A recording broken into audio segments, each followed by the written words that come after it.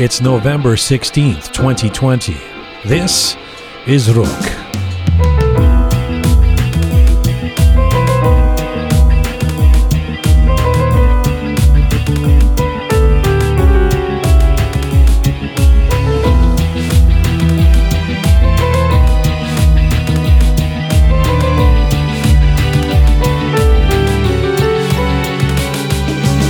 Well, let's reserve the word icon to only be used when it is truly deserved.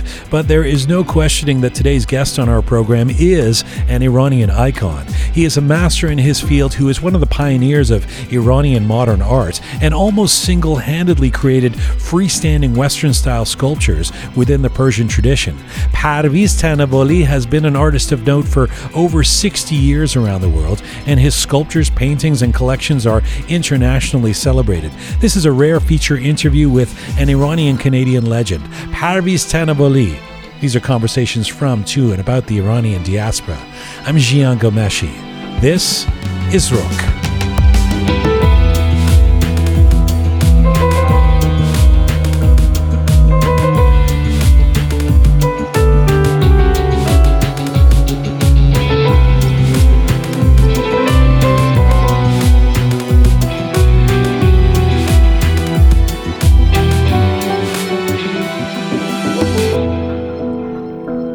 Hi there, welcome to episode number 62 of Rook.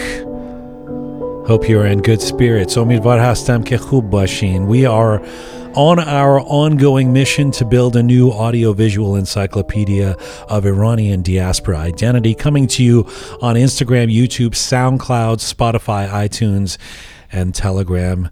You guys, it's such an honor to have the legendary sculptor, painter, scholar, art collector, Parviz Tanavoli coming up on this show. He'll be joining me in a few moments. I rarely get this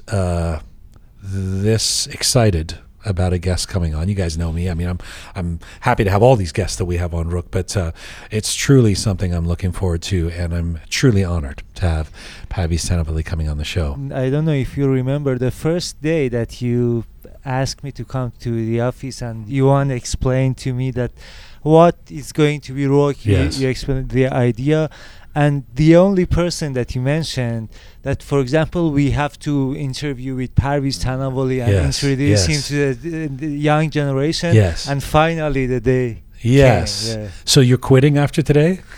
We've got him. That's it. Yeah. It's done. Well, let's see how the interview goes. You know, I have to say, it was about, I think it was around 2005. I interviewed Parviz Tanavoli. He, of course, has been back and forth from Iran. He was in Iran until 1989. Of course, after the revolution, his studio was closed. He had a lot of trouble being the prominent artist that he had already become through the 60s and 70s. So about 10 years later, he picks up and moves to Vancouver, Canada, which was an interesting choice. I want to ask him about that because, this is a man who was well known internationally, especially in the big art hubs like London or New York. So the choice to come and move to Vancouver was an interesting one. But he's been back and forth since then, Vancouver and Tehran, and of course all over the world where his art exhibitions take place. But I had the chance to interview him in 2005, and it was at his house in Vancouver, and it is one of my favorite interviews I've ever done, just because he is. He's very poetic, the way he speaks about his art, the way he speaks about life, the way he speaks about the world, and I just felt I was not just because of his iconic works, but just being in his presence, being in his aura, felt like such an honor, such a treat. I've always remembered that, and I've seen him a few times since then, but that was a very special occasion, and so I've really wanted this opportunity to interview him again and to have him on Rook as one of the masters in the Iranian diaspora. And so he's a piece of history, so you're quite you should be honored. Thank you, Kian Docht. Just reminding you.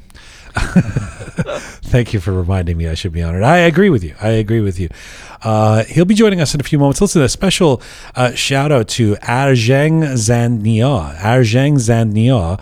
He's a Canadian entrepreneur who advocates for Iranian art and culture. He's based in the Greater Toronto area. His new latest venture is called Nahid Corporation, a high-rise development company dedicated to giving back through creating safe, sustainable, vibrant urban communities that enhance the standard of living for all residents. He's also an art collector. I know Arjang is really passionate about Iranian art and artists, and he's a great admirer of the works of Parviz Tanavoli and said it would be his honor to sponsor this episode. So we are grateful for that. Thank you to Arjang Zandnia, although I happen to know based on social media and some interaction that he has awful taste in British football teams. I think he's a Manchester fan or something. I don't even want to know. I've suppressed it because I appreciate the fact that he cares about the Iranian community and art, but he doesn't care about Arsenal. Neither do I, really. What? Wow. British soccer in general, the league, I don't know. I can't follow. The World Cup is enough for Keon. me. You finally crossed the line. All right. I'll walk myself out. You have finally crossed the line.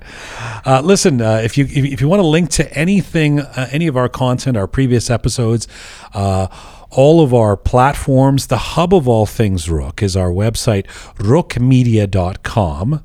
Rookmedia.com.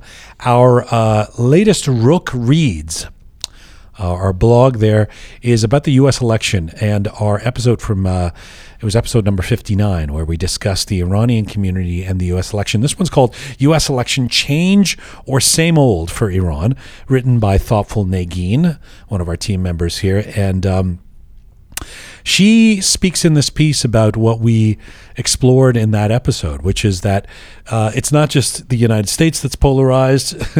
It's the Iranian American community is polarized as well in general, but certainly around they were around this election and the potential aftermath of it.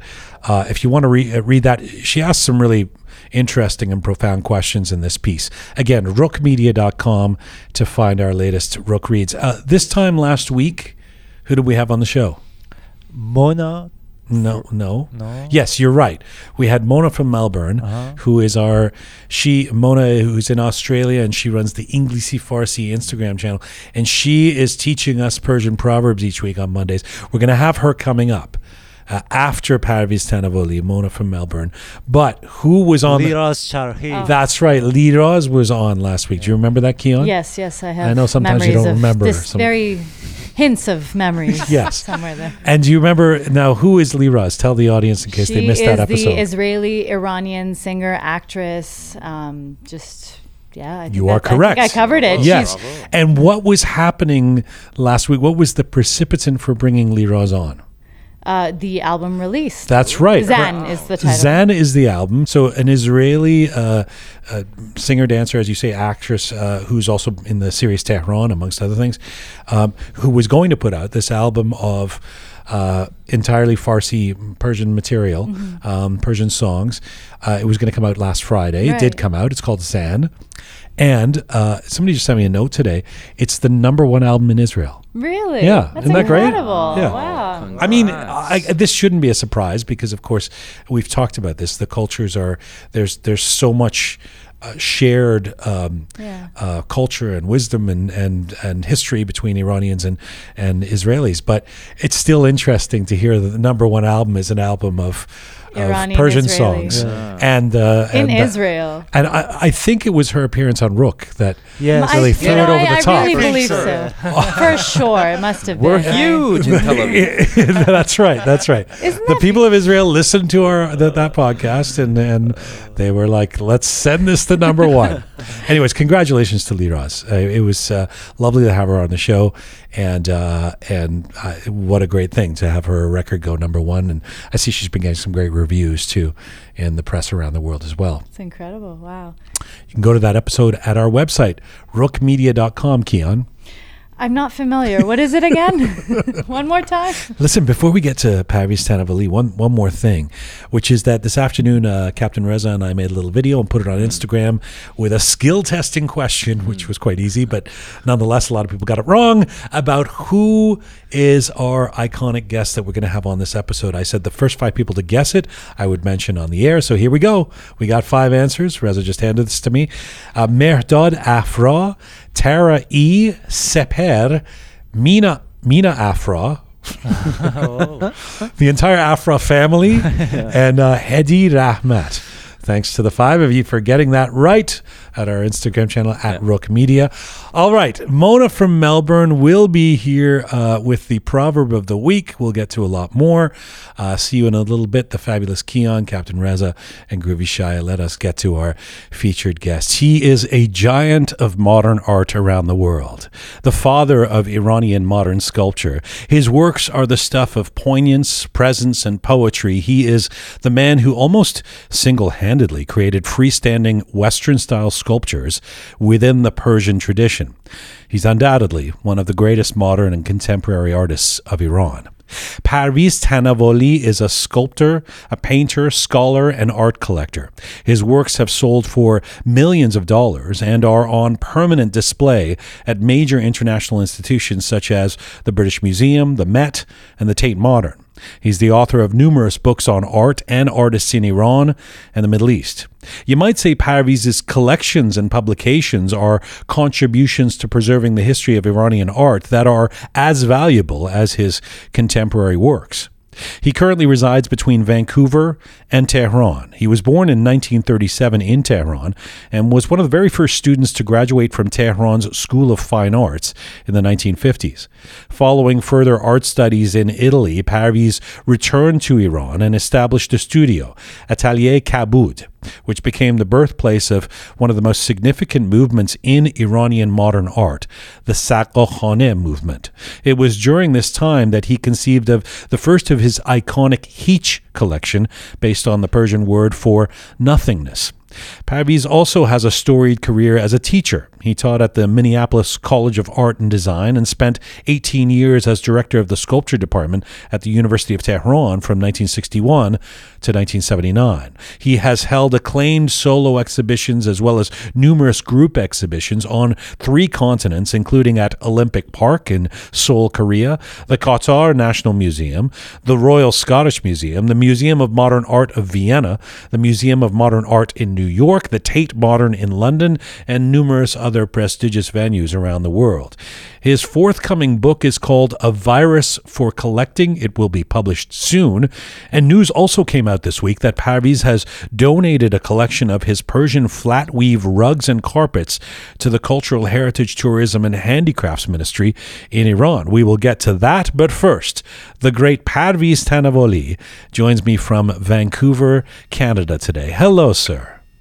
Hello, Jan. Good to hear you. Last time we spoke, how long was it? It was 15 years ago? Well, you know, I've seen you since then a couple of times, but the last time we did an interview, you're absolutely right. It was 15 years ago. And actually, I was going to start there, Parviz John, because I have the fondest memory of this interview we did at your home amidst your sculptures about 15 years ago. And I remember going into that thinking, am I going to be able to relate to this legendary Iranian artist? I was intimidated. And then I left after the interview having felt just how poetic and profound your warmth and your messages are. And when I was researching this interview for today, I came across you saying actually that you don't like labels, but you are okay with being called a poet. And that made sense to me, having experienced you before in the past. But for others who see you as a sculptor or a visual artist, why are you a poet? Well, I consider myself more a poet than a sculptor, but poet working with different material. The base of all art to me is poetry. And poet works with words, painters work with colors, sculptor works with volumes and material. And since we never had any sculpture tradition in Iran before, but had a very strong poetry tradition, I feel I am a follow-up of those poets of Iran, because I feel my sculptures are based on their poetry, right? Poets like Rumi, like Hafez, like Nizami, and that's why I consider the theme of my sculpture is poetic. Your poetry comes through your hands. That's right. When I work, actually, it's based on poetry that is in my mind. And in my mind, these poets are like singing, like reciting. So do you see, now, already you've thrown me off track. You say something, I knew this was going to happen, and I want to discover it. So do you see poetry in your mind, and you translate that into an image, a sculpture, a form? Exactly, yes, you said it. In my mind, there is a poet moving, working. And all I do, I like to give it a birth, give it a volume, bring it into the world. But when you bring it into the world, it's no longer moving. Is that frustrating? It's no longer moving, but I try my best to make it as much possible to give the poetic meaning. Of course, my sculptures are not moving, but they do have some meaning behind them. Of course. And I want to get to that and how you basically started this a new strand of modern art for Iran and for the world. But let's start with this collecting, because this is the thing that you seem to be most obsessed with recently. You've got this book coming out, A Virus for Collecting. You've just donated this collection. So let me start there. If we continue with the notion that you're the poet, why does a poet get obsessed with collecting? Is there a connection between the poet and you and this virus, as you've called it, for collecting art? Yes, there is. There is a strong connection because my collection are my material, my inspirations. I didn't collect the kind of things that they don't inspire me, they don't talk to me. I only went after objects that they talk to me, they inspire me. You know, not having a sculptural tradition in Iran, objects have replaced that. Handmade objects, locks, doorknobs, weaving, carpets of all kinds. And these have replaced the three-dimensional sculpture. And these are like my material to look at. I got it. To work with. But Parvizjan, you can be inspired by them. You don't have to collect them. Collecting suggests that you want them in your arena. You want to have a piece of them. Is that part of the inspiration, to actually own them? Well, once I collect these things, I like to learn more about them. I study them. I like to know who made them and when they were made. And so at the end, it comes like a research. And this research, of course, ends up to be accumulated to all of these pieces accumulated in a book as a collection. And so I have written 2 dozens of books on my collection already. Yes. If you don't mind me getting a little bit philosophical on this note of collecting, you did have this exhibition, Virus of Collecting, last September. You have this new book coming out by the same name. I was privy to reading the introduction to it. You sent it to me, and you talk about how you've always been a collector. Even as a little kid in Iran, you were collecting, bottle caps and things. But it occurs to me that collecting, now you can correct me if I'm wrong, but it's also curating. Collecting is a form of curating, in which case you would be both the artist and the curator. Is that a paradox somehow? No. That's you said it very well. Collecting is like curating, and in fact, it's curating. And for me, the third dimension is creating. After that, I don't copy my pieces from my collection. I get inspiration from them. And if you look at my sculpture, they're all based on Iranian material, not followed any of Western sculptures. Yes. I respect Western sculpture. I love them. And I like many favorites among them. But my sculpture is not after any of the Western sculptors. There's a sort of breaking news element to this interview that I wasn't expecting, because we're kind of doing a lifetime interview. But the news has just come out, as I mentioned in the introduction, that you have just donated a collection of your Persian flat weave rugs and carpets to the Cultural Heritage Tourism and Handicrafts Ministry. This is a total of 1,400 rugs or so, including some woven by Iranian nomads. Tell me about this decision of yours. Well, I enjoyed collecting during the last half a century or more, and I did my job with them, and I like them to look at them and get inspiration and enjoy them. It's a pity to disperse them, to send them around, or to get rid of them, or in any ways of selling or whatever. And I like them to be all together in a museum, but I don't have ways of. My idea, my dream was to make a museum myself, but I cannot do it at this time. So I asked the government to do it, and they are going to do it for me. And not to be indelicate about this, but do you trust the government? I mean, you haven't always had the greatest relationship with the authority. At some point, they confiscated your art in your Tehran home. At another point, there were some issues with your street art. Do you know that this art is going to go into the right places?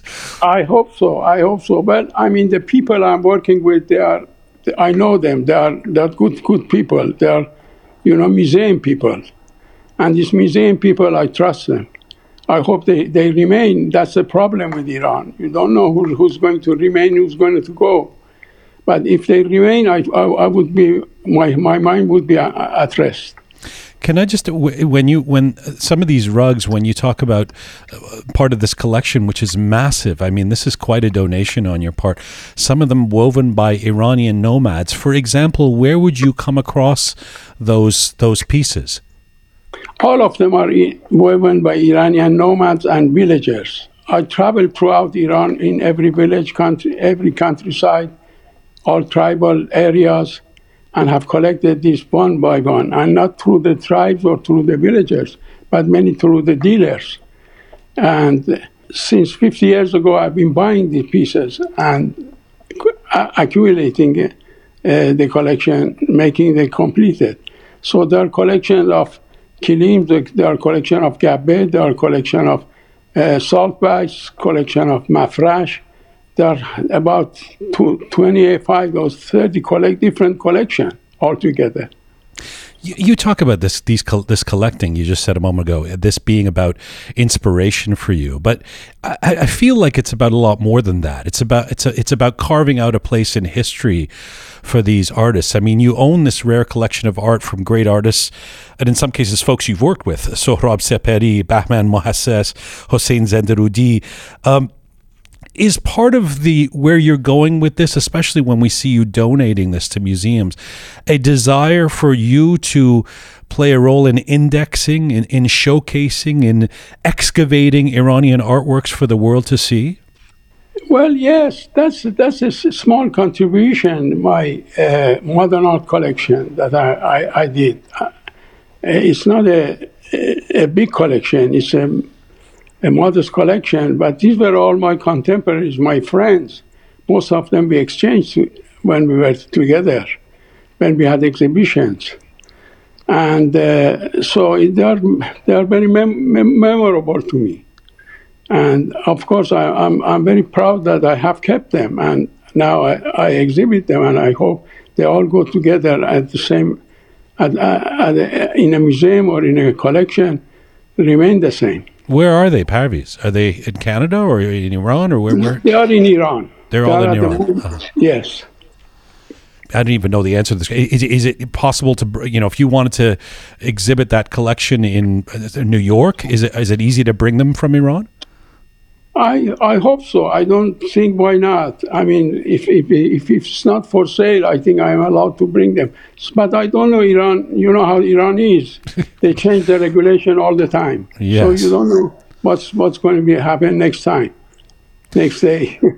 So speaking of Iran, and your journey as an Iranian kid, I wanted you to take us back to how this commitment to art began for you. We talked about you being a collector even when you were 4 years old, 5 years old. Parviz, there's a lot of media about you over the years. Obviously, there's documentaries, stories, interviews, but actually not a lot about your childhood. And, most specifically about how I was thinking of your parents and how they would allow a kid, in the 1940s in Iran to pursue art. And then in the 1950s, even to go to Milan as a young man to pursue art. Was it obvious to everyone that you were supremely talented in this field when you were a child? I don't think so. No, I was just lucky. I had the parents that they trusted me and they let me do what I want, and that's why they weren't in art. My parents weren't in art. We didn't have any fun in art in our family, in fact. But I was the first one. But they let me do it, and I did it. They didn't question you, like, Parviz, what are you talking about? You need to become a mohandes? Yes, I cheated my parents. I said, I'm going to become a doctor, and I came back doctor in a sculpture. Perfect. My mother always said, do a sculpture, get sick. What kind of a doctor you are? Well, you heal a lot of people with your artworks, that's for sure. So you returned from Italy in the 1960s, as the story goes, after doing, art and having your awakening in Milan and in Italy, and you become fascinated and obsessed by the fact that, as you mentioned earlier in this interview, Iran has no tradition of sculpture. You've just come from a country in Italy that has a continuum of great sculptures. And even if in Iran we had beautiful mosques and designs and, locks and tools, we don't have this tradition of sculpture. So you set out to change things and do something new. How did you dare to try something like that something that didn't really even exist in our cultural homeland? Well, I tell you, when I came back from Italy, I was first very much influenced by Italian art. I was like half Italian myself. My dressing, my attitude, everything. I was so fascinated by Italian culture. But then when I learned, I went to our bazaars, I went to our villages, I went to our shrines, mosques. I realized how rich we are. And bit by bit, I got rid of it. And of course, you have to have a courage to do that. And I had plenty of that. Well, actually, I want to ask you about courage. First of all, tell us why you needed so much courage. Oh, because people didn't understand it. People even thought I make mockery of history. Because when I made, for instance, Shirin Farhad or Layli and Majnun in junk sculpture. Yes. The people revolt against me. They were angry. They said, yes. I'm making a joke. But they had not seen new material. They had seen all in these stories in miniature, beautiful Persian miniature or carpet. Iranian always like fine art, very fine things, finely woven rugs, fine miniatures, fine tapestries, and so forth. And my sculptures were all rough, how do I say, grotesque. And so it was not easy for their eyes to digest it. Right. And let me just explain what you were just referencing for those who may not be familiar with some of these pieces. When it came to human and animal images, you soon created this new kind of anatomy in your characters, something different from, say, the Renaissance anatomies. And what you created was not, as you say, was not received very well at first, but you persisted. I mean, it's amazing that you did. And I say this with utter respect, but does it take a certain kind of supreme confidence to be an artist that pushes boundaries and does something new? You've said, I've built my own world, built my own vocabulary. That's quite audacious. Do artists need audacity to be able to break new ground? Well, dear Gian, not all artists have to have the same route, the same pattern. Each artist has his own pattern or her own pattern. I decided to have this pattern for myself, and this is not a pattern that I could be used by others. Probably nobody else would like it even. But I did and followed up. I had my hard years, hard times. It's all over. But the time came that people understood me. They realized that I'm not joking. I'm serious about it. I'm grateful that you were bold enough to keep going. This makes me want to return to the question of courage, though. And I was asking you about that pivotal period when you returned from Italy and you start to really put your stamp on the world in Iran, and where you got the courage to persist with new artist ideas, even when they were unpopular, even when they flew in the face of tradition. You were a young artist. How did you find the strength to not succumb to popular opinion or convention and instead to follow your own artistic path? Well, I don't know where I got it, but I had plenty of courage and plenty of energy, and I really meant to do whatever I did. I believed in it. And I was so excited doing it. I couldn't wait to produce more and more sculptures. And of course, as I mentioned to you, not all of it was received warmly or friendly, but still I wasn't encouraged to continue. It was a period of time that, I was flourishing. I don't know how do I say it.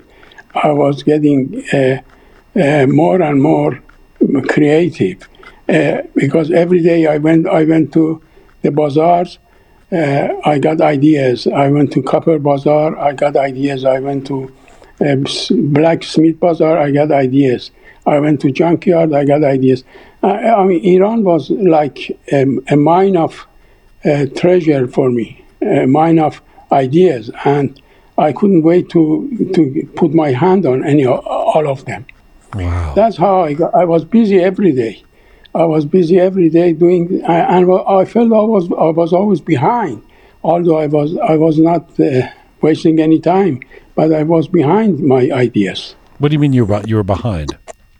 Because I couldn't fulfill them. I couldn't do all of them the way I wanted. Right, you had so many, and I was bombarded by ideas. I was bombarded by all those beautiful sites I was seeing, and I got ideas. And as I told you, Iran was untouched by then, and still today, nobody had done anything on those. It's undoubtedly it was a fertile period for you. But again, I don't want to belabor the points. But if you can take your mind back to those moments when you, for example, when you're sculpting anatomies that have not been created before, I guess how in that moment did you know that was okay, that you could be that audacious, as I said before? Well, you see, I was aware of the sculpture internationally. While I was in Europe, I was going to see exhibitions. I was going to see galleries and artist studios. So the courage I got it maybe from there, that there is no end for an artist to create his ideas, and there is no limitation and no censorship in your own studio. But I also had the faith. I had the faith that these are the right thing to do. Although they were different, but I had the faith that I'm doing the right thing. As you started to get well known in Iran as a young, groundbreaking artist, did that put pressure on you to have to perform a certain way, to have to deliver the goods, to have to be a certain kind of artist? Well, to a certain extent, sometimes maybe it does, because Iran, especially in those days, was very conservative. The people who were more interested, they were aristocrats and upper class, and those were more conservative, and they did not open up so easily. And of course, ordinary people weren't even interested in that much. But a young group of students were my followers, really. So these were serious, and they were following me everywhere, everything I did. And among them, there were some who followed me and understood me, and then became my follower. And that was good encouragement for me. I wasn't really afraid. You end up having this massive success with Heech. You're a sculpture about nothingness that soon becomes a series for you, and you may know, I don't know, my life has mostly been in music, and so I think of it like a hit song, and I always wonder if musicians know when they've just written a hit song, and I wonder if when you completed Heech the first time, if you had any sense that this was going to connect with people and become this iconic piece for decades and decades forward. You don't believe it, Jian. Heech was the most popular item I made. I mean, one of the most popular sculpture was Heech. I didn't realize that it was going to be liked so much. From the beginning, it was liked by people, by ordinary people, and was understood because the shape of it, the body of the Heech is familiar to everyone, to every Iranian. And also it relates to our philosophy, our poetry. So the Heech, I had no trouble to making Heeches, and that's why I continued making all these Heeches, for 50 years. But you didn't know it was going to be as popular as it was? No, I didn't know. Absolutely, I didn't know. I didn't know. I thought that the first one was the last one. But it ended up, I have made thousands since then. Well, what about the decision to make thousands? I mean, you once said, I am a Heech-making factory. It pays for my whole living. Everyone has to have a Heech. Rings, jewelry. What amazes me is they still want them. I'm quoting you there. I mean, the piece is iconic, but and I don't think anyone has ever blamed you for this, but did you ever worry about being somehow to be seen as commercializing your own art, that it would somehow dilute the magnitude of your creations? You know, it's not 1,000 copies. Each one is original by itself. I mean, there are some small editions. There are some like 5 or 6 editions, maybe some of them, not all of them. But I changed the shape, and I changed the material. I mean, some of them are made in silver, some in bronze, some in paint, some by mixed media, neon, and plastic, and also the size, also the shape. It's amazing how this single board can have so many variations, and still people can relate with it and read it. Parviz, I'm not going to ask you about the meaning of nothingness, because I know you've been asked that for 50 years in every interview. But I will ask you this: as time goes on, does your relationship with a piece of art like that, like in other words, Parviz Tanavoli today in 2020, do you see that piece of art the same way you would have seen it in 1970 or 1965? Well, this piece has become my best friend. You know, actually, I'm so used to it. I can create Heeches everywhere, or in any condition, under any condition. Now, of course, it's so popular now, as so many other people liked it, so many admirers, that I don't have that problem of explaining it anymore. People people do that by themselves. A poet have written poetry about my Heeches. Other artists have been inspired by my Heeches. The Heeches have gone on to T-shirts, onto hats, and now on masks, on coronavirus masks. I noticed a lot of people wear Heeches on their masks. Wow. I have to get myself a Heech mask. I try to send you a picture. I don't have any.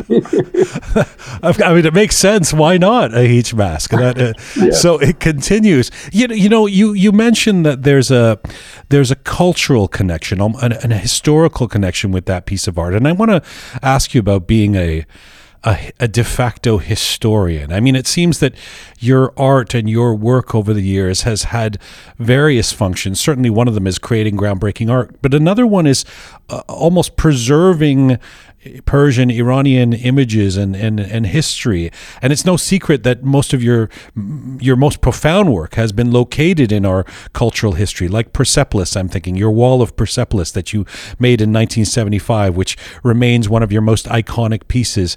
And of course, it's well known for the remarkable record-setting price for which it was sold. But it's more than just a fancy art piece. It's about ancestry. How much, Parviz, have you been driven by wanting to preserve, present, and spread Persian history. And I suppose, how much does the artist have the role of being the historian? How much are you given in by that imperative? I mean, to tell you the truth, artist doesn't have any responsibility, or it doesn't have to preserve. It's not artist's job to preserve the history. It was not mine either. It was just I got my ideas from those monuments and from Persepolis, for instance. First time I went to Persepolis, I was running from one corner to another. I couldn't believe it.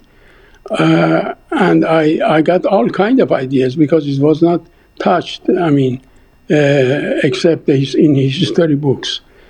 And that got me to do something, I relate myself to Persepolis. And by relating myself, of course, I didn't want to copy images of Persepolis. That was not my job. And all the people, whoever they do it, I think that they're doing craft job, not art job. I was inspired, and I did my own idea, my own concept, my own vision. But there is an educational element to what you do. I mean, your art teaches us about Persian history and culture, doesn't it? Yes, of course. I mean, I was always interested in history too. That besides the point. When I was studying history, of course, I wasn't an artist. I was just historian, and that was a serious matter. I had to study serious. When I was writing, I was in a library. I wasn't doing the art job. I had to be like a historian, mark down the facts and my researches and so forth, and my field works. It's different than being into the studio, which you are a free bird and you don't have any limitation, any censorship in your studio. I mentioned the Persepolis, the Wall of Persepolis, and the auction and the record-setting price. And I have to say, I mean, after all these years since our last formal interview, I'm doing the research on you, and I was quite astounded that almost every article about you or informational thing about you tends to cite the fact that your works have sold for record-setting prices, and that you have this distinction of the pieces that have earned the most money of a Middle Eastern artist, etc., which of course is a distinction. But I wonder about you and how much you really actually care about that. Do you celebrate? Do you do a fist bump in the air every time that record-setting money comes in, or is that just some icing on the cake that really isn't what this is about for you? Oh, listen, Gian, that's a market of art, which is very strong, of course, very strong. Most powerful fact in art, modern art, is market. It's not anymore newspaper critics or museum, but the market kind of decide about destiny of an artist and puts him in a different category. Yes, when I heard that I broke a record, of course I was happy, but to tell you the truth, that money didn't go to my pocket. The piece belonged to a bank, and I had bought it ahead of time from me. But still, it benefited me a lot. I don't want to deny that. But I wasn't cheating myself by believing that the high price is the best. I think that's market, and I don't deny it. It's all right. It's one of the facts of the art, to judge the art today, but it's not everything. If a piece of your art sells for a high amount, I mean, Heech comes to mind. Obviously, the market has determined that that's a very popular piece. Does it actually make the piece more valuable to you? Not really. Not to me. To a lot of people, it does. To a lot of people, especially collectors. Collectors like the numbers and the figures and so forth, and they follow the market. But not to me. I follow my own ideas sometimes, and in fact, whenever I do something, it's not those that have fetched highest. When the Persepolis fetched the highest price and broke a record, I didn't do more Persepolis. I switched to other things. Right. Not that I continue doing that. Parviz, let me ask you about the recent decades and coming to the West, coming to Canada. Because it's been so much a part of our collective experience, the 1979 revolution in Iran, we tend to, at least in the Iranian community, kind of accept that it was a difficult time and everybody had to endure it. But it profoundly changed lives, including yours, as a high-profile artist at the time. How difficult was the 1979 revolution and its aftermath for you, given that you were arguably in your artistic prime? It was not easy, Gian. It was very, very hard. It was very hard. I cannot deny it. It took me several years to digest it because it was like a shock. But nevertheless, I did not give up anything. The first 10 years of the revolution, which we were stuck in Iran, I managed to continue my work. I locked up myself in the studio. I hardly went outside. Outside was all the revolutionaries going back and forth, and with the slogans, revolution slogans. I did not stop my work, but of course it affected me, and the time came that we decided to leave Iran because there was no chance for me anymore. No galleries, no exhibitions, and sending out my artwork was difficult. So we decided that it's not anymore for me, and also for the future of my children. I have 3 children. And so we decided to come to Canada. And that wasn't easy. My wife, my family, they were really crying when we left. Because we left a beautiful life in Iran. We put that behind and came here with empty-handed with few handbags, and then that's all. But things built up again in Canada, and now everybody's happy. You were, you're somewhat minimizing this. You were a star in Iran, and you were much more well-known in international hubs like London and New York. You come to Canada, to Vancouver, where I can only imagine that you, at least in the early years, when you came here in the early 90s, when you were here, etc., that you were living in relative anonymity, certainly compared to what you had in Iran. How was that for you personally? Well, nobody knew me when I came here, but I came because it was better ambiance for my family. Better housing, we could afford better spaces, and the schooling for my children. And also, Vancouver is a beautiful city and very safe. We all wanted, really, my wife and I, we wanted to go to a safe city after having seen the revolution. We wanted to be in peace.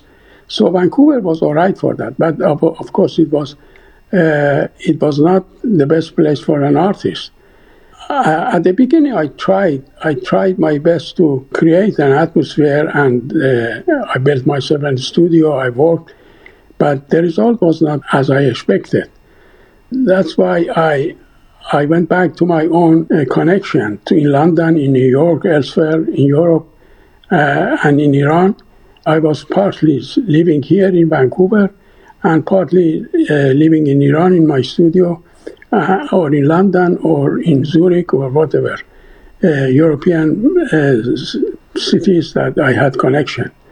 And that made up for it. And in fact, we managed to make up for all the shortages, and things worked out better, much better now. Your star really has never diminished in Iran and in those international hubs and in the art world. And you've been back and forth to Iran over the years since you came to Canada. You've taught, you've had exhibitions in Iran. I want to fast forward to something that you did just a few years ago, because it was the largest opening you've ever had in Iran. It was the Lions of Iran exhibition at the Tehran Museum of Contemporary Art. And I was reflecting on that. This is in 2017, and thinking, I wonder how this felt for you. In other words, did that feel like a culmination of so much you've worked for over the years to come back the celebrated and artist favorite son, and to have that big an opening? Yes, that's exactly, you said it. Yes, it was. It was my dream that came true. I wanted to have a big show of the Lion in the art and culture of Iran, because I like lion myself, and I've been producing lion since 60s, for over 60 years, but not all the time, on and off. Lion has a deep meaning in our culture, and from Mitraik time to pre-Islamic and to present even in Islam religion, lion has a role. Is symbol of the first Imam, Ali. So this continuity to me was outstanding. It was so exciting to see this continuation of some themes that through the Iranian history stands lively and vivid. And I managed to get together masterpieces from the Iran Museum, Tehran Museum, collectors, and then my own work, which I had produced on lions. We managed to have a big show of lions. I mean, it was a type of the show that Metropolitan or British Museum can organize. It was way bigger than my head, as we Persians say. But I managed to do it. I curated it, and of course, I had collaboration of the people from the British Museum, from elsewhere. I had collaboration from Iranian Museum, from Iranian archaeologists, scholars, and it ended up beautifully and was the most visited exhibition in the history left a record for the Museum of Contemporary Art. It's amazing. It's a beautiful story. And at the same time, going to Iran back and forth has been somewhat fraught for you at times as well. In 2016, a day before you were due to speak at the British Museum, authorities in Iran confiscated your passport and prevented you from leaving the country. Again, 2 years ago, you were prevented from leaving Iran, and the Iranian authorities said they were taking your passport because your work creates anxiety. And I wonder how you navigate these moments where your passport is taken away, these difficulties, or quite frankly, how you're supposed to defend yourself against the charge of causing anxiety. How can I defend? I couldn't. And I'm still under some accusations, like breaking the peace or creating anxiety among the people. Anyway, but that's Iran. That's Iran today. I cannot change it. But when I go to Iran, I have a low profile. I just go to my studio. I hardly get out and work in the studio. My students come visit me. My friends come and visit me. I have my own hut in Iran, and so not very much have social life, except organizing some exhibition like that, or my student. Or for my student. It's like leaving your father or mother, your parents, when they scold at you. I did not stop continuing my activity in Iran because of the accusation they gave me. And of course, later on it was cleared. What about outside of Iran? It's been hard to avoid politics outside of Iran as well. You have famously been called apolitical. You've certainly not made your art or your career about politics, but it seems like there have been times, especially in recent years, where the universe won't allow you to to not be political. I'm thinking of the fact that you didn't visit New York when the MoMA was exhibiting some of your work after Trump instituted the travel ban. Tell me about that decision and how difficult that was for you. Well, that was difficult because I wanted to go to that exhibition. I meant to go to that exhibition, and I loved New York. And a visit to New York for me was like a prize. But unfortunately, that coincided with Trump's decision on banning Muslim countries to enter the U.S. I couldn't go. I couldn't do it. But what could I do? I couldn't do anything. But the staff of New York MoMA, luckily, they were so kind. They informed me about whatever was happening about the exhibition, sent me news and sent me pictures. And it was consoling a bit, but I couldn't change it. You've traveled a lot. You've gone from place to place a lot. And going back to where we started this conversation as we begin to end it, I want to ask you about being a collector and the nexus between being a collector and feeling attachment to material objects. Attachment. I think of you and I think of how you're someone who has immigrated many times. First you left Iran to go to Italy, then you left Italy to go back to Iran, then you came to Canada, then you went back and forth between Vancouver and Tehran. All these times you had to give up your studio, at times you had to give up some of your works, your tools.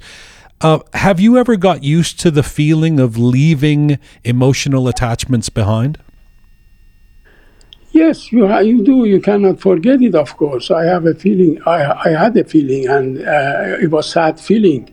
But I managed to keep myself busy whenever I was away. I managed to switch to some other things, to go to libraries, to study when I was. I didn't have access to my studio and my own objects, my own tools and materials. I switched to other things. To my researches, for instance, or to going around Iran to the tribes of tribal people. When my life was in danger in Tehran at the beginning of revolution, because I liked my work actually was liked by the former queen of Iran, and this was like a big penalty for me.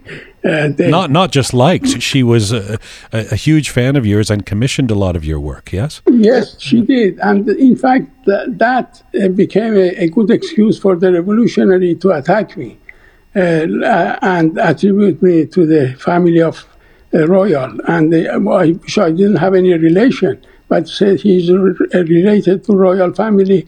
And so time came that my life was in danger. But I left, but I did not go and hide. I went to the tribal areas of Iran, which I loved, and I did other researches, and I came back full-handed. I didn't waste time. So is it fair to say that you're a collector, but you're not possessive about objects? Yes, you see, when I find an object that it talks to me, when I buy it, I love it, and sometimes I carry it or I leave it on my bed. If it is a carpet or it's a kilim, or I leave it in my bedroom. I look at it and I get up, and in the morning I'm pleased to have it. Or it's a small object, I carry it in my pocket like a lock or something, a small object, and I touch it and I see it. I bring it out, I leave it in front of me, I swipe from it. But it's not that I really want to keep it forever. And like recently, I donated all my collection of flat beefs to a Shiraz museum. Yes. I mean, not a museum. They are building a museum for my flat beef collection in Shiraz. And that was my dream, to give this to Shirazi people, because that's the land of tribal people. Wow. So if the lock that you carry around in your pocket and that you look at, that you get inspired by, for example, something you might have found, if you happen to lose that in a cab, do you freak out? Or do you? Oh, yes. You do? So you are possessive. I would be very sad. Yes. It hasn't happened that many times, but a couple of times that it has happened, I have been very sad, very upset, in fact. Parviz, you've been so generous with your time. Let me ask you about before I let you go, about your endurance and your drive. I mean, it is incredible. You've never stopped. You've never stopped creating, teaching, speaking, influencing, doing your work. Can you? Would you be able to put your feet up and stop? That's the question my wife keeps asking me. Say, when you want to go for a holiday, what vacation? You have never gone for a vacation. In fact, that's true. My vacation has been my field works or my researches in museums around the world or other workshops. But anyway, no, I enjoy this life, and I don't regret for what I've done. Of course, I'm now slowing down. It's not like the years before. But still, I'm working. I get up at 6 o'clock in the morning. I work through the day and until the end of whenever I have energy at night. Let me ask you it another way. In terms of what is this work about for you now? Do you feel, this may sound like an absurd question, and I don't mean it disrespectfully, because many would believe that you've made not just one, but many masterpieces. Do you feel you've created your masterpiece, whether it's Heech or the Persepolis Wall or any of your works, or is part of the fact that you stay so committed to working a testament that you're still searching for something? I'm still after my masterpiece. I haven't done it yet, Gian. People say so, but I always feel I could have done better. When I finish a work, even the Persepolis or other pieces of that category, after it was done, I was kind of sad because I felt I could have done it better. So I don't know if this is true with other artists or not, but I feel I can still do better than what I did before. You know that a lot of people would be astounded to think that you don't think you've created masterpieces. Well, I mean that's the kind of people. But anyway, I don't want to call masterpieces. It's like your children. To some eyes, some of my works are masterpieces, some lesser. But to my eye, they are all okay. They are all my creations. How important is legacy to you? Very important. The legacy, of course, is very important. I feel I'm mission to do this life, and I really I enjoy it. I don't have any regrets for it. I don't want to. If I had to be born again, I think I would continue the same life because I'm happy with the life I have had, in spite of all the problem and difficulties. But do you care if you are considered one of the greats ever of the art world? Is that important to you? I mean, you are. I don't know. I don't say I don't care, but it's a history or the time or the people who are the judge of these things, not me. You know, none of us is around forever. As the man who popularized thinking around nothingness, how do you deal with the notion of mortality? Exactly. I mean, nothingness is the life here and after, and is a continuation. I think nothingness has existed as long as man existed, as long as human being existed, and always have occupied the mind of man throughout the history. It's not only me and others, but I have managed to give it a volume, give it a shape, and give it a life. Give it a visual life. But does mortality mean something different to you now than it would have meant 50 years ago? No, I don't think so. We don't think of mortality. We often think of life and continuation. I mean, seldom people who are depressed think of mortality. And I've never been depressed. I don't know what depression means. I mean, I have never been depressed in my life. Even during the bad time, I don't get depressed. I get, in fact, when I am given hard time, I get more anxious, I get more creative, I want to make up for it, and I'm busier. You know, I came across something you said a few years ago. You said, I want to remain a student until the last day of my life. Parviz Tanavali, what do you feel you still have to learn? I would say exactly the same thing, Gian. Today I would say the same thing. Every day I learn something. This learning is not all by big things, but some small thing could be, and that brings me some satisfaction. Anytime I learn something, that's my happy moment. A final question to you, dear Parviz, and I thank you again so much for doing this and so much for the time you've given us.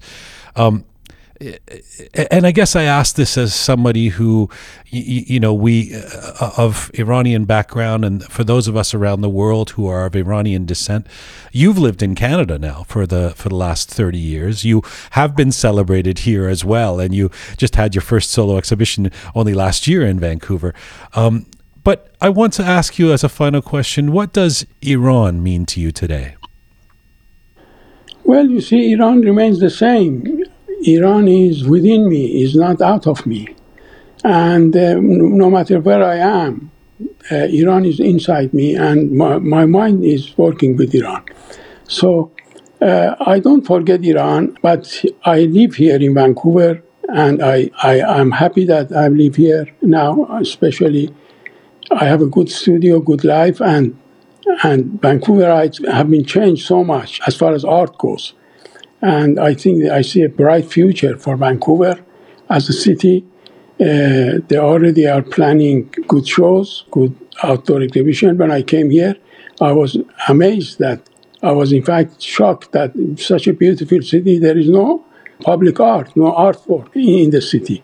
But today they are beginning to do that, and things work out here too. Parviz John, I cherished our last interview many years ago, and I'm going to cherish this one as well. I thank you so much for this. Thank you, Jean. Thank you for doing this. Khudafiz. Khudafiz. Parviz Tanavoli. He's a sculptor, painter, scholar, art collector. His works have sold for millions of dollars and are on permanent display at major international institutions such as the British Museum, the Met, the Tate Modern. He's the author of numerous books on art and artists in Iran and the Middle East, and his forthcoming book is called A Virus for Collecting. And Parviz Tanavoli joined us from Vancouver, Canada today.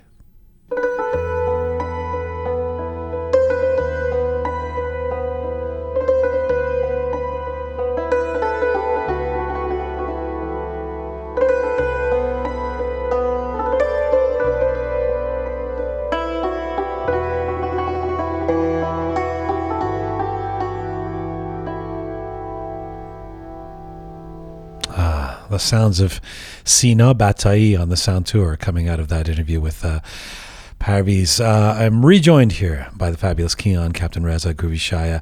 That was just that's what an honor that was. There are some interviews that as I'm doing them, I think I'm going to remember this forever, and I truly adore him. His spirit, his energy, his contribution, his legacy, his gentle nature. And I am so proud that we have him as an Iranian and as a Canadian. Thanks again to Parviz Tanavoli. Kian, you're nodding. Oh no, I'm just everything you said I agree with. I could feel his gentle soul as he's speaking. I just adore that man without ever meeting him. Shahjan? Actually, I just want to recite one phrase by Hafiz that always, when I see Parviz Tanavoli's artwork, it reminds me of that phrase. It says, "Jahan o kar jahan jumle hich dar hich ast. Hezar bar man in nukte kardam tahqiq." Beautifully said. Thank you, Shah. Captain Reza, I don't think you can top that, so I think you should just say nothing. Just shut your mouth. Nothing. Isn't that what it's all about? Each. By the way, Kian, that translates, as I understand it, to the blender has more blackberries in it. That's what Shai just said. I didn't get any of that. Exactly. I have no idea. Yeah, no, it's no. I didn't catch so what's the meaning behind his Heech artwork? Well, I didn't want to ask him directly because honestly, he's been asked that since 1965. Okay. The Heech translates to nothingness. Right. I was joking about the blackberries. I just ignored it because it was not funny. It translates to nothingness. Okay. And it's sort of postmodern. I don't want to speak for him here, and so I will point people towards places on the internet where you'll hear, can read about his explanation. But one of the ways he says it is, if in front of you is something, but if you take that away, what's in front of you? Nothing, but there's still something in front of you, which is nothing.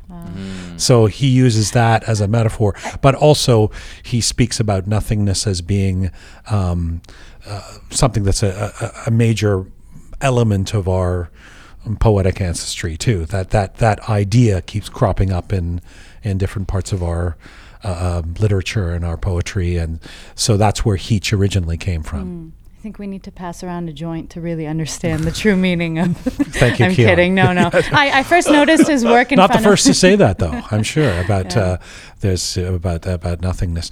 Listen, we've got to get to. There's somebody in Australia waiting on the line.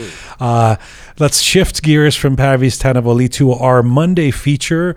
Every Monday, she is the woman behind the popular Inglisi Farsi Instagram account, and she's fast becoming our resident wordsmith here on Rook, teaching us Persian proverbs, one painful episode at a time, all the way from Australia. It's Mona from Melbourne. Hello. Hello. Thanks for having me. What is the latest from Australia? What's happening on the front lines in Down Under? Front lines. We're springing into spring. I hear you guys are going into autumn. Yes, we're just bundling up and putting on scarves and winter coats, and you're starting to wear tank tops. Is that the idea? That's correct. Well, occasionally. Melbourne is hit and miss sometimes. But we're evolving, into summer and spring. And unfortunately, that leads to a lot of pollen. And I'm not sure if you guys suffer from hay fever, but it's not a very good time to be sneezing and sniffling around the place. So, because people think you have the corona. Right? Indeed. We've just cleared it. We're on our 14th day of zero, but we don't want to be sniffling and sneezing. You guys in Australia, you figured it out. Zero COVID, right? Yeah, well, we just had another outbreak in Adelaide, but Melbourne is COVID-free for the time being. Is there some way the Persians of Australia can take credit for this? I wish we could claim it. Unfortunately not. Okay, let's get to the business at hand. Mona from the Inglisi Farsi Instagram account, Mona from Melbourne. What are you teaching us today? So today I was going to ask you guys about a word that has multiple meanings. So what we call a homonym. So one of the words in the Persian proverbs of the week has multiple meanings. And I found that in the Persian language, I could only find a few words that have this. So I was wondering if you knew of this word that has multiple meanings. It's spelt the same. It can be an animal, but it also has two other meanings. And I was just going to put it out there. Maybe Shaya and Reza could even help us out with this one. Okay. Can you hang on a second? Let me just set this up. You've already done a good job of it. But each week, Mona from Melbourne brings us a proverb of the week. And what you're telling us is the centerpiece, the subject of today's proverb is a word that is a homonym. It has different meanings. The one word has a few different meanings, yes? That's correct. Okay. And we're supposed to guess what? The word? Yeah, do you think that you can think of a word that has multiple meanings? And is it also an animal? And okay. I have to start going through the animals. Or is that too challenging? Sag, gorbe, Shotor Mor. Mor. No, that was last week. All right. So let's see. I'm going to open this up to Shaya and Reza as well. Can you think of an animal with a word? Yes, of course. Okay. Shaya? I can give you a hint. In the morning, you can drink it. Drink an Is animal? that an animal? Like sheer. There you go. Sheer. All right. Ding. Okay. Correct. All right. So, the homonym for this word. Sorry, let me is, explain to sheer. non-Farsi folks. So sheer means milk, but it also means lion and courage. And sheer should. Yeah. Okay. Yeah. Sheer jian. All right, go ahead. It also means tap and faucet. Surprisingly enough. So that's right. Yeah, Right. so I couldn't think of any other words that have as many meanings. The only one I could think of was beshkan, but sheer. So basically, half the words in the entire vocabulary in Farsi are sheer.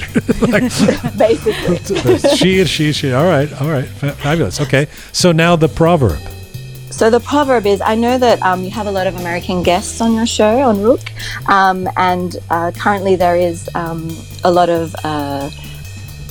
it's a bit of a turbulent time, and this Persian proverb sort of highlights that. So we can talk about currently in America, ajab shir to shire, which means that wait. Don't tell us what it means. We're going to guess what it means. Say because I now Reza and Shai, you know what that means, right? Yeah. Okay, so ajab shir. Say it again. Ajab shir to shire. Ajab shir to shire. How much? Wow, the milk is really in the milk. No. I just imagine lions attacking each other. Shir to shir. Yes, it's like a. Would that be it? Like it's Wait a minute. It's a proverb, though. Oh. What proverb? It's like it has to have a meaning beyond just the translation. You got Ajab me. shir to shir. It means like it's everyone's at each other's throats. Is that what it means? Yeah. Well, Ajab shir to shir.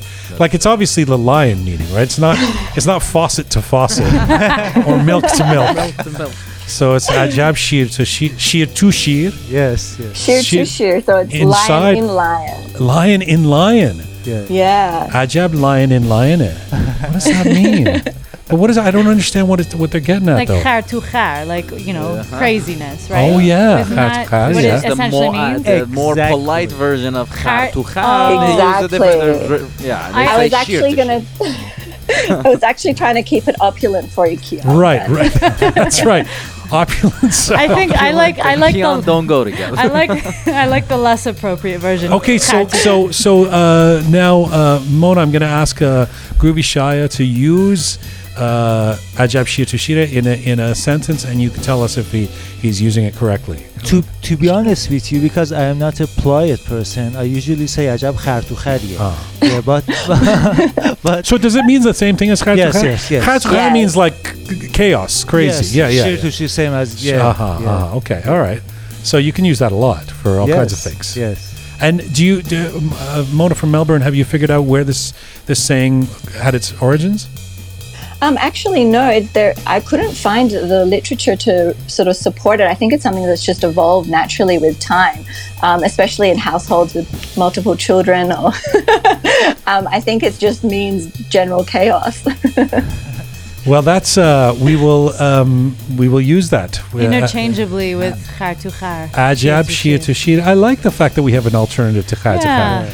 Khar to khar, for those who don't speak Persian, is what, Keelan? A donkey. So I guess, Ass to ass. to me Rezo is more of a donkey and Shaya is a shear. So, it's like, can you say khar to shira? Can you use both?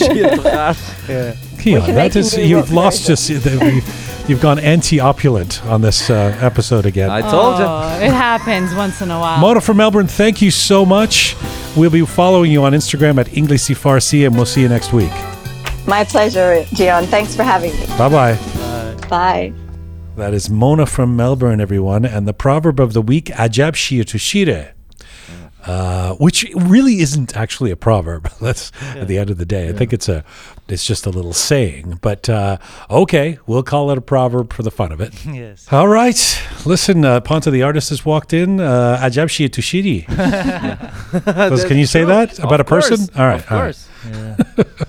Sorry, Ponta the artist. I don't know why I Very said much that. applies here. Thank you, the fabulous Keon. Thank you, Captain Reza. Thank you, Groovy Shaya. Thanks again to Arjang Zandnia. Arjang Zandnia.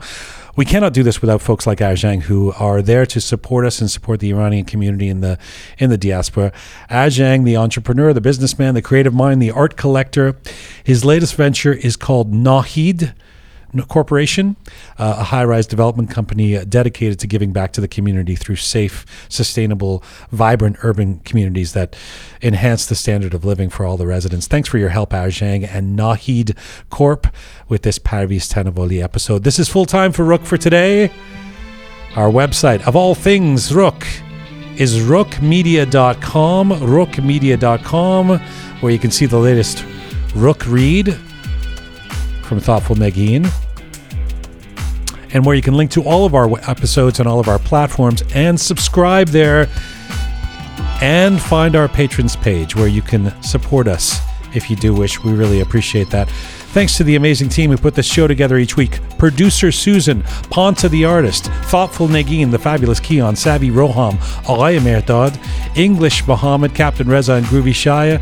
And thank you to all of you out there supporting us and sharing our content. Find me on Instagram at Gian Gomeshi. And as ever, remember, Ajab shir to shir hasti. Mizun bashin.